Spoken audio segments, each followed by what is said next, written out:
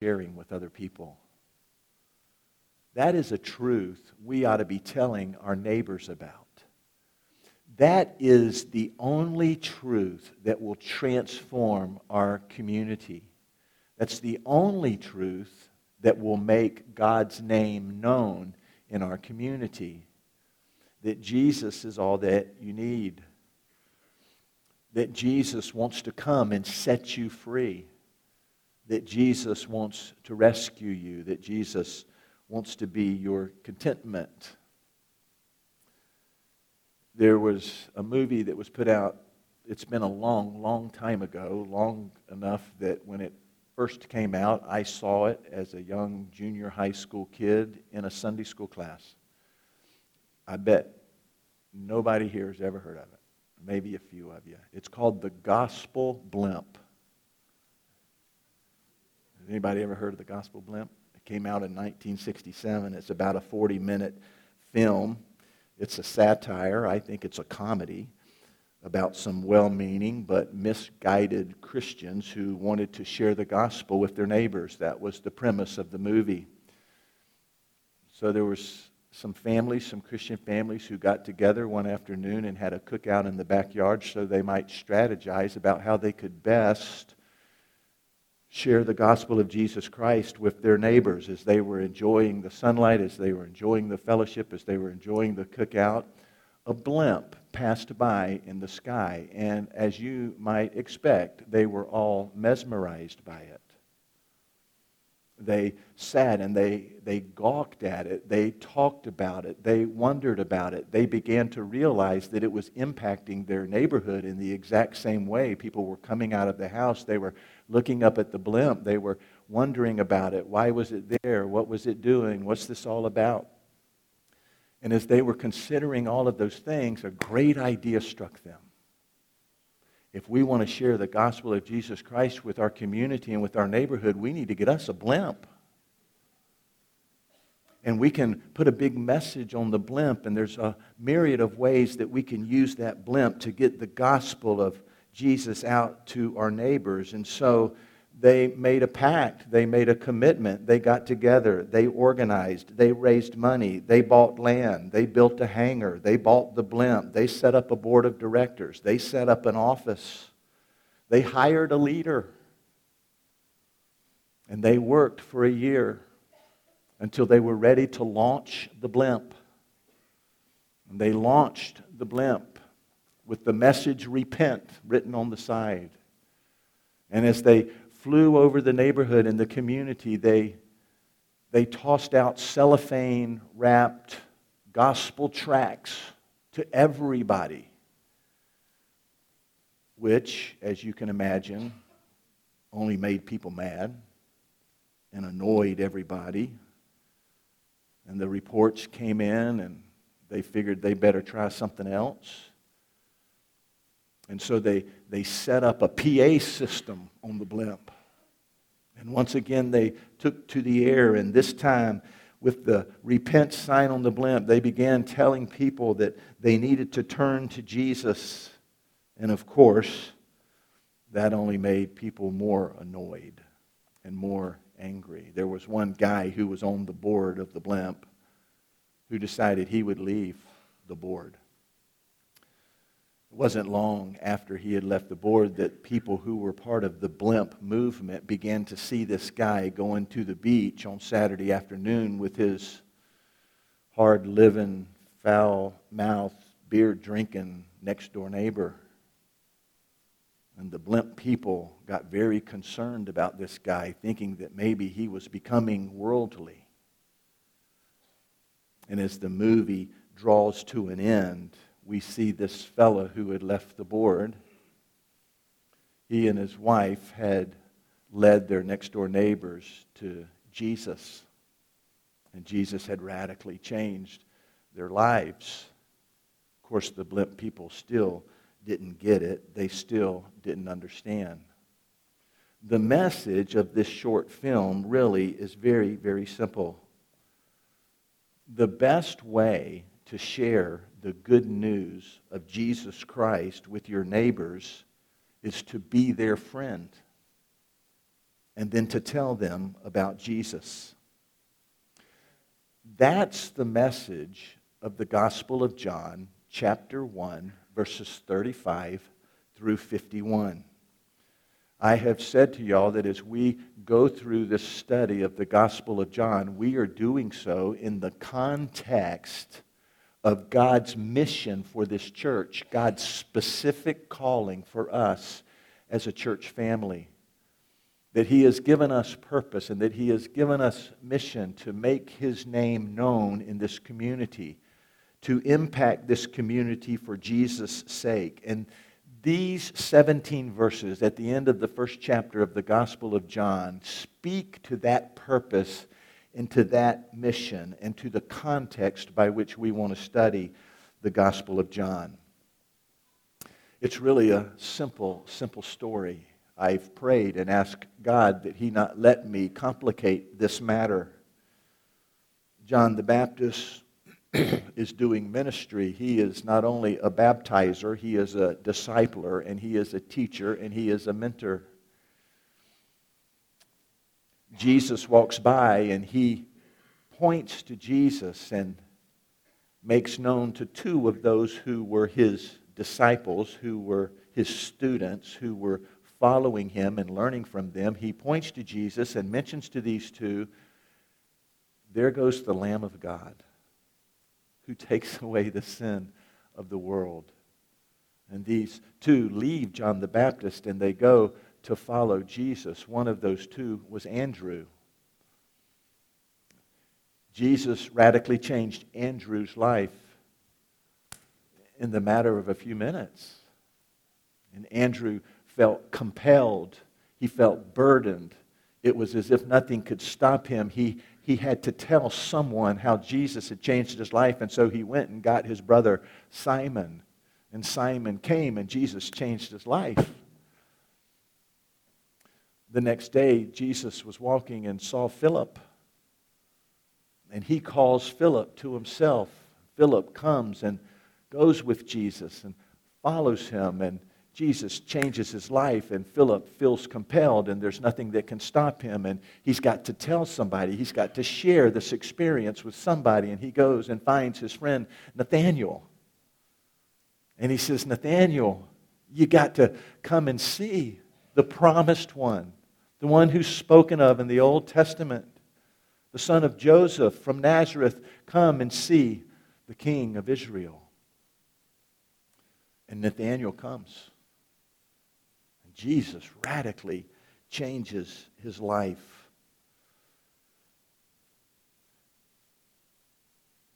Because Jesus is the only Savior everybody needs. Jesus is the only Savior that every person needs. And when we experience the reality of that in our lives, we must tell others about Jesus, because friends bring friends to Jesus.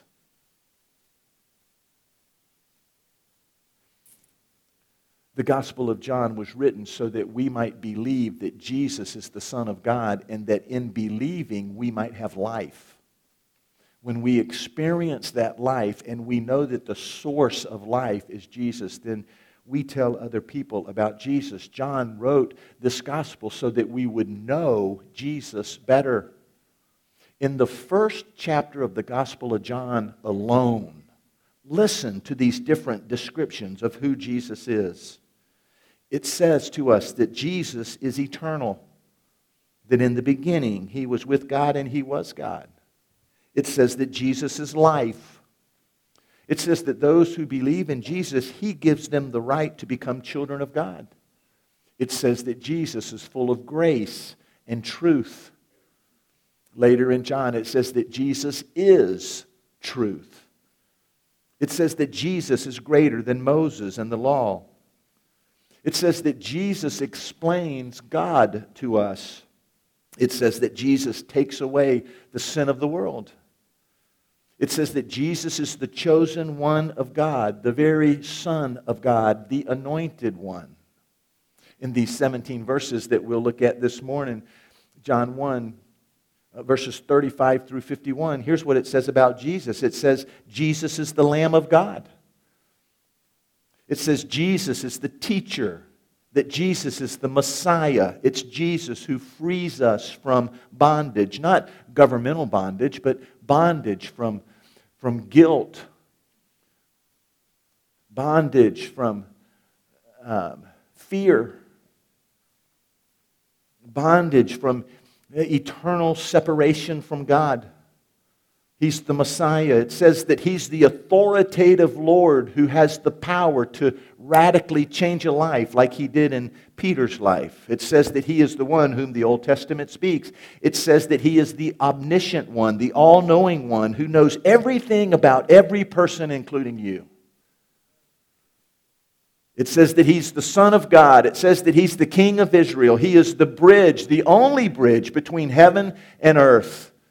The only way into heaven, the only way to know heaven, to experience heaven, is through this bridge, Jesus Christ. He's the only way. It says that He is the Son of Man. Jesus is all that you need.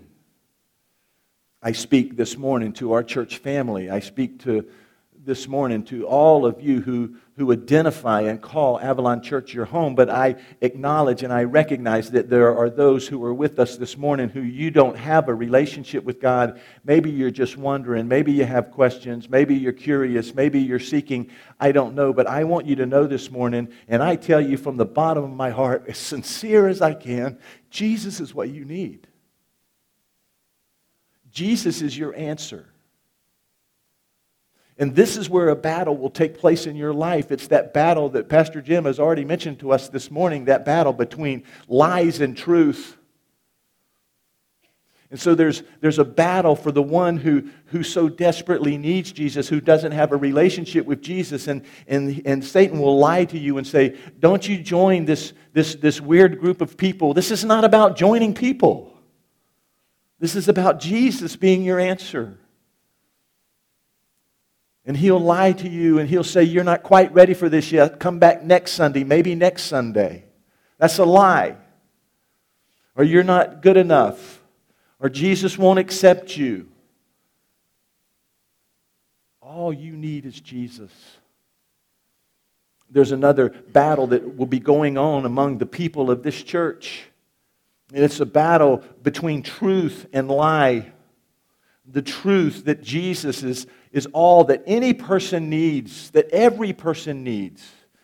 And the lie that well, I don't feel like I know the Bible well enough to tell somebody about Jesus, or I'm too busy to tell somebody about Jesus, or I need to get my family straight before I tell somebody about Jesus, or I need to get cleaned up before I tell somebody about Jesus, and on and on and on and on, the thousands and thousands and thousands of reasons, the thousands of lies that we won't do simply what God has called us to do. There's a battle that will be taking place. And we look at this passage of Scripture, and you know what comes across to me as we look at this passage of Scripture? Oh, how simple is God's plan for making His name famous in this community.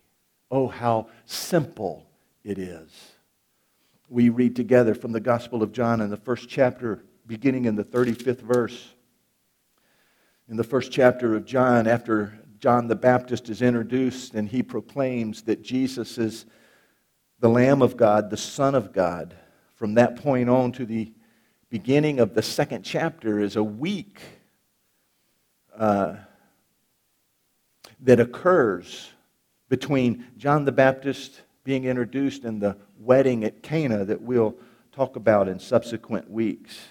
And so we see, written in this first chapter, we see over and over again, the next day, the next day, the next day. And beginning in the 35th verse, it says the next day again.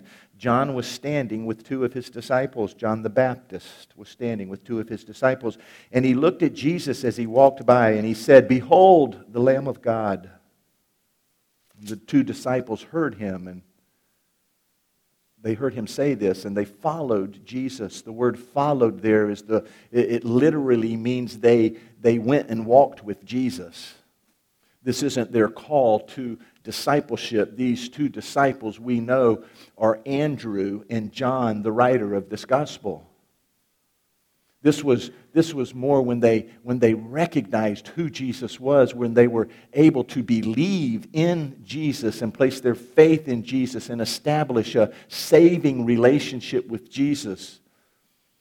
If we looked at one of the other Gospels, actually if we looked at the other three Gospels, we would find an event in there where Jesus is walking along and he sees, again, John and Andrew, but this time Peter is with them as well, and James, and they're sitting on a boat and they're mending their nets and they're getting ready to go and to go fishing, which was their living. And Jesus comes to them and he says, "Hey, leave your nets and come and follow me, and I will make you fishers of men."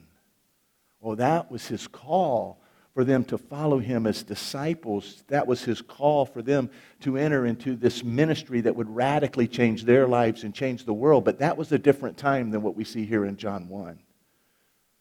They simply recognized Jesus for who he is and chose to walk with Jesus. It's the need of every person in this room to recognize Jesus for who he is and then walk with Jesus.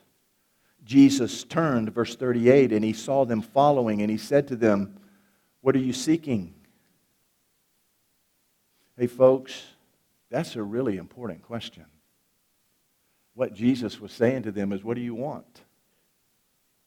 That's a question we ought to ask ourselves. What are you seeking? What do you want? A better question, or maybe a better way to put that question is, why are you here? What have you come for?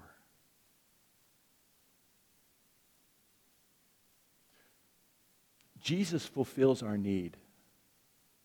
Do not believe the lie that the world has the answer for what we need. I don't know how he does that exactly. I just know that when I surrender to him, that he has a way of involving himself in my life in extremely practical ways. Whether it's a financial need or relational need, whether I'm lonely, whether I'm feeling inadequate, no matter what it is, Jesus has this way of involving himself in my life in a very practical way. Jesus is all that I need. He turns to these two who are following him and he says, "Tell me what you want." I encourage you to answer that question from Jesus to you even this morning. And they said to him, "Well, Rabbi," which means teacher, which is evidence that this Gospel of John was written to the Gentiles or the Greeks, not the Jewish people. Rabbi, which means teacher, "where are you staying?" They were saying, "You know what we want? We just want to be with you. Where are you going? We want to hang out. We want to develop a relationship. We want to know you better. We want to hear you. We want what you have to say is important to us. We want you to pour your life into ours." And he said to them, Jesus said to them, "Come and you will see." And so they came and saw where he was staying. And they stayed with him that day, for it was about the 10th hour. They started following him. They started walking with him middle of the morning, and they stayed with him all throughout that day. There was some time during that day that Andrew has all that he can take. You know, he's received all that he can receive. He's about to bust wide open. He doesn't know what to do except that he knows he needs to tell somebody else about this encounter with Jesus. He needs to tell somebody else about the power and authority of Jesus. He needs to tell somebody else about the truth of Jesus. He needs to tell somebody else that Jesus forgives, that Jesus saves, that Jesus is the King. He's got to tell somebody. And so he goes and he finds his brother Simon. Verse 40, one of the two who heard John speak and followed Jesus was Andrew, Simon Peter's brother. And so he first found his brother Simon, and he said to him, "We have found the Messiah," which means Christ, the one who frees, the one who reigns. And he brought him to Jesus. Jesus looked at him and said, "So you're Simon, the son of John? You shall be called Cephas," which means Peter. We see the authority of Jesus here. We see what he is able to do, what he has the power to do, what he has the authority to do. He can radically transform someone's life. He knows Peter before he's even had interaction with Peter. He knows the personality of Peter. He knows what drives Peter. He knows Peter's hot button. Peter's a rough character. A lot of you might even get upset if he walked down this aisle and sat on the front row this morning. He probably had a little bit of a foul mouth. He said whatever he wanted to say. He wasn't worried about hurting anybody's feelings. He's the kind of guy who would often speak before thinking. He was gruff and rough. Jesus knew him, man. He knew he was that kind of driven person, that type A personality, that he had to have a purpose. He had to have a mission, and Jesus gives him a mission. You're not Simon anymore. You're going to be Peter. You're going to be the rock. You're going to be a leader. I'm going to use you. I wonder what lies Peter was dealing with at that time. He doesn't know you. He can't use you. You tick too many people off. You need to get cleaned up first. Let's do this later. What lies are you listening to this morning as Jesus beckons you? Come. Come and be with me. Come and follow me. Jesus has power and Jesus has authority and Jesus can transform. And Jesus knows you inside and out. He knows you better than you know yourself. He knows how He wants to use you. He knows the way He wants to use you. He already knows in whose life He wants to use you. Will you follow Him? Will you trust Him? Will you believe Him? Andrew goes and gets his brother Simon. Simon comes to Jesus. Jesus transforms him. He names him Peter, and the day ends. Verse 43, the next day, Jesus decides to go to Galilee. They're going to travel by foot a little bit further north, off of the Jordan River, a little bit toward the west. And on that travel, Jesus himself sees Philip, and he says to him, "Follow me." Now, Philip was from Bethsaida, the same city where Andrew and Peter were from. Jesus calls Philip to himself. This is an important truth for us to understand and remember this morning. That the Bible says, Jesus tells us in the 6th chapter of the Gospel of John, I think it's the 44th verse, where Jesus says, "No one comes to me unless the Father draws them."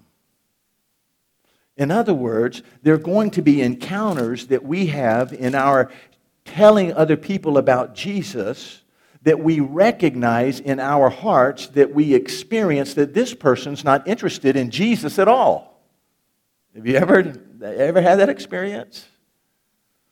Well, what we need to understand is that no one comes to Jesus unless Jesus first invites them, unless the Father draws them to Himself. That's important to us because it's not our responsibility to do that. We can't talk people into coming to Jesus. People don't come to Jesus. People won't come to Jesus. And here's what the Bible says, and I looked at every translation I could find. It says people cannot come to Jesus. Cannot come to Jesus unless God the Father reveals Himself and calls them to Jesus. So it's just our responsibility, it's our mission, it's our task to tell people about Jesus. What God does with that, that's God's deal. That's God's business. Jesus Himself draws Philip to Him, and Philip spends some time with Jesus, and here it happens again. He gets so full of Jesus that he's ready to bust. He doesn't know what to do. But he's got this compulsion. He's got this burden. He's driven to go and share this truth with someone else. And so he goes and he finds his friend Nathanael. In verse 44, now Philip was from Bethsaida, the city of Andrew and Peter. Philip found Nathanael and said to him, "We found him of whom Moses in the law and also the prophets wrote, Jesus of Nazareth, the son of Joseph." Nathanael said to him, "Can anything good come out of Nazareth?" Nathanael was a skeptic. Nathanael had an objection. Nathanael wasn't a easy prey. Can anything good come out of Jerusalem? Who is this Jesus of Nazareth that you speak about? And I think about Philip. I feel for Philip a little bit. I wonder if that threw him. He wasn't expecting him to have an objection. He wasn't expecting him to be a skeptic. And after all, Philip had only spent just a little bit of time with Jesus. It's not like he had a seminary degree.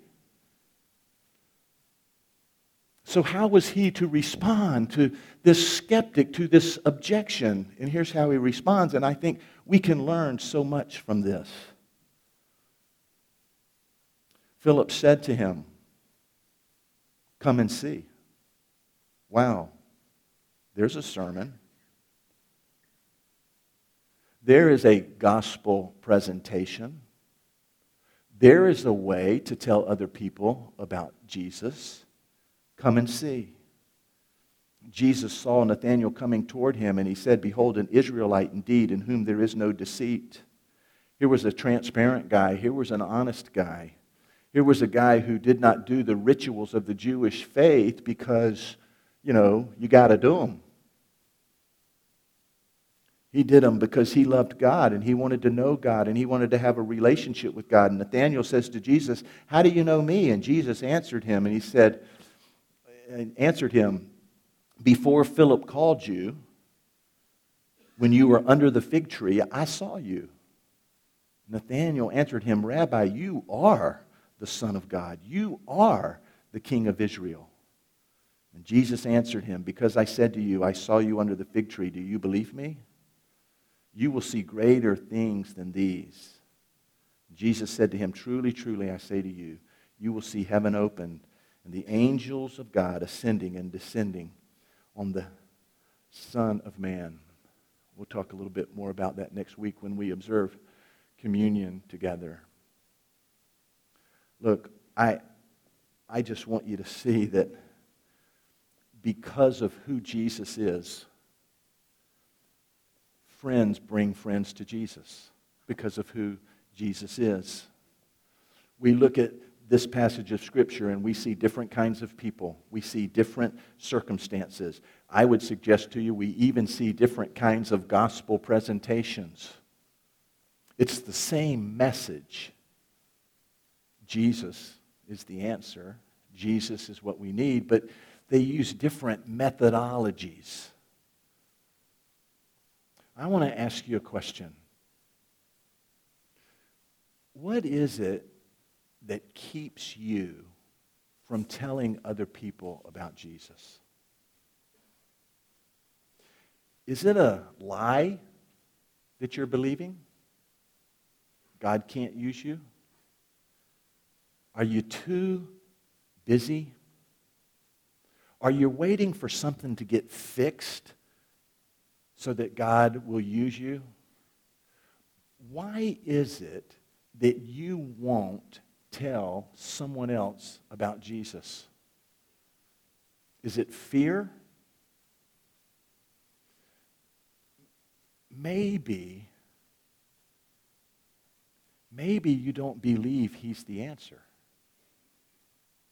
Maybe you don't really believe that what that person needs and who that person needs is Jesus. And we need to experience that in our own lives.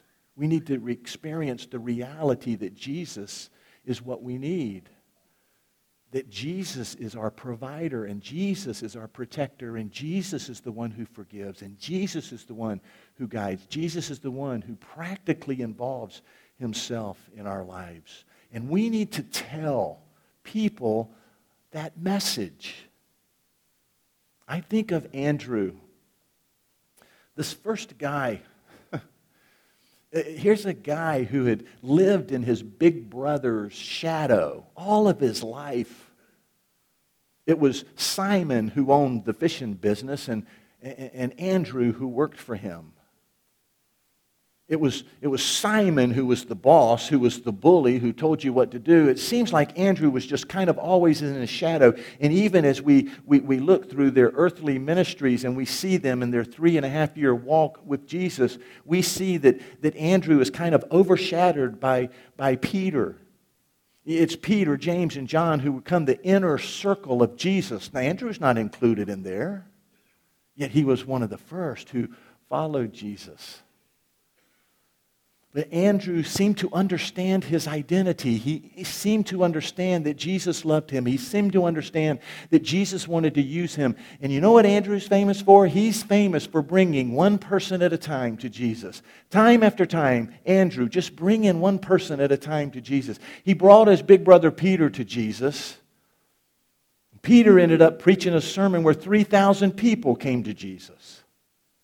Peter ended up being the leader of the disciples. Andrew brought them.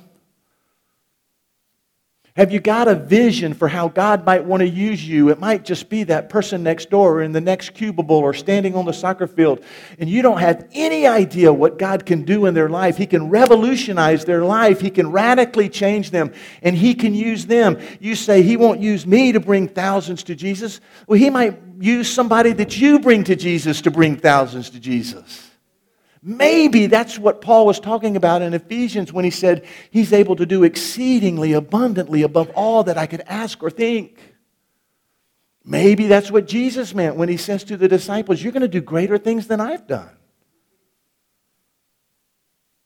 We've got to be honest with ourselves. We've got to ask ourselves, why aren't I telling other people about Jesus? The word or the name Edward Kimmel probably doesn't mean anything to you. He was a Sunday school teacher, a little small Sunday school class, boys' class. In the early 20th century, there was a guy that he felt so strongly Jesus wanted him to tell this little fella about Jesus. And he was scared to death. He was timid. He was shy. This fella was a shoe salesman at the local shoe store. Mr. Kimmel, he would go down to the shoe store and he'd stand at that door, and as he's telling the story himself, he'd get scared. He says, I chickened out and I would leave, and then I'd feel so strong. This is what God wanted me to do. So I'd go back, and he said, finally one day I went into the shoe store and I found that little boy, and he was back in the stock room, and he says, I honestly can't tell you what I said to him. I don't remember. I don't know. I just told him about Jesus. And that little boy gave Jesus his life. Trusted in Jesus, came to Jesus, became a follower of Jesus. That little boy's name was a preacher called D.L. Moody. He has led thousands upon thousands to the Lord in his ministries here in America and in England. And his impact continues today through Moody Bible Institute in Chicago. One of the Wade girls goes to school there. At Moody Bible Institute, thousands are being trained for the gospel ministry. Why aren't we telling more people about Jesus? The point is this, and I'm finished. Jesus did not launch His kingdom. This is the launch of His kingdom right here. Jesus did not launch His kingdom through a mass mailing or preaching to large crowds. He had no corporate headquarters. There was no association that He was involved with. There was no gospel blimp that was used. He launched His kingdom quietly when 2 disciples of John the Baptist decided that they would follow Jesus. Folks, I believe that's how the Lord wants to become famous in our community. One person at a time. Us telling people about Jesus. If you're excited about Jesus, then you need to tell your friends and you need to tell your family about Him. Now, I could just stop right here and say a prayer and we go home, but let's get practical. You got a bulletin when you came in, and there's some notes there, and I know you haven't written one note on that page. So why don't you use that to make a list? 5 people, 6, 8, 10 people that God puts on your heart, that you're interactive with, that you see a lot, that they don't know Jesus. You write their names on that list, on that paper right there, and you begin to pray for them. No one comes to Jesus unless the Father draws them, so pray that the Father would draw them. Pray that God would give you an opportunity to tell them about Jesus. Dale, what am I going to say? Listen, just tell them your story. Maybe you could say this, come and see. Maybe you could say this, look, He rescued me. That's all I know. He set me free. I came to Him and what He said was true. I don't know. Come and see. You begin to pray God would draw them, and you begin to pray that God would give you opportunities to tell them about Jesus. You know why?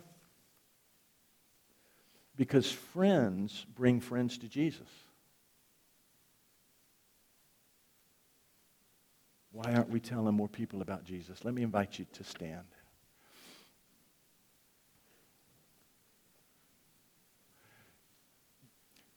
This is John's Gospel, verses 35 through 51. It's how Jesus launched His ministry, and He challenges us today. What will you do with this challenge? Why are you here? What are you seeking? What do you want? Have you experienced the reality that Jesus is all you need? Maybe that's where we need to start this morning. Why aren't we telling people? Friends, bring friends to Jesus. So, Lord God, I stand in front of this army of people. I stand in front of this gifted team of people. And I wonder why, Lord, we've barely scratched the surface in making you famous here. Lord, are we trying to have a gospel blimp? Is that what we're doing?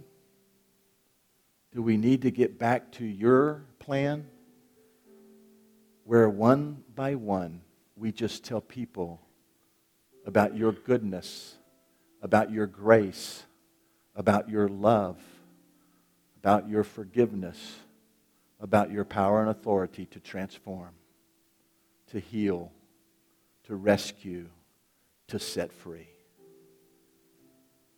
Do a work in our hearts and lives. This is your time to tell Jesus what you want to do with what He's challenged you and encouraged you with this morning as our team leads us. I hope you'll tell Him what you want to do. I might say that refusing to tell Him is a way of telling Him. He's here. You speak to Him as we worship together.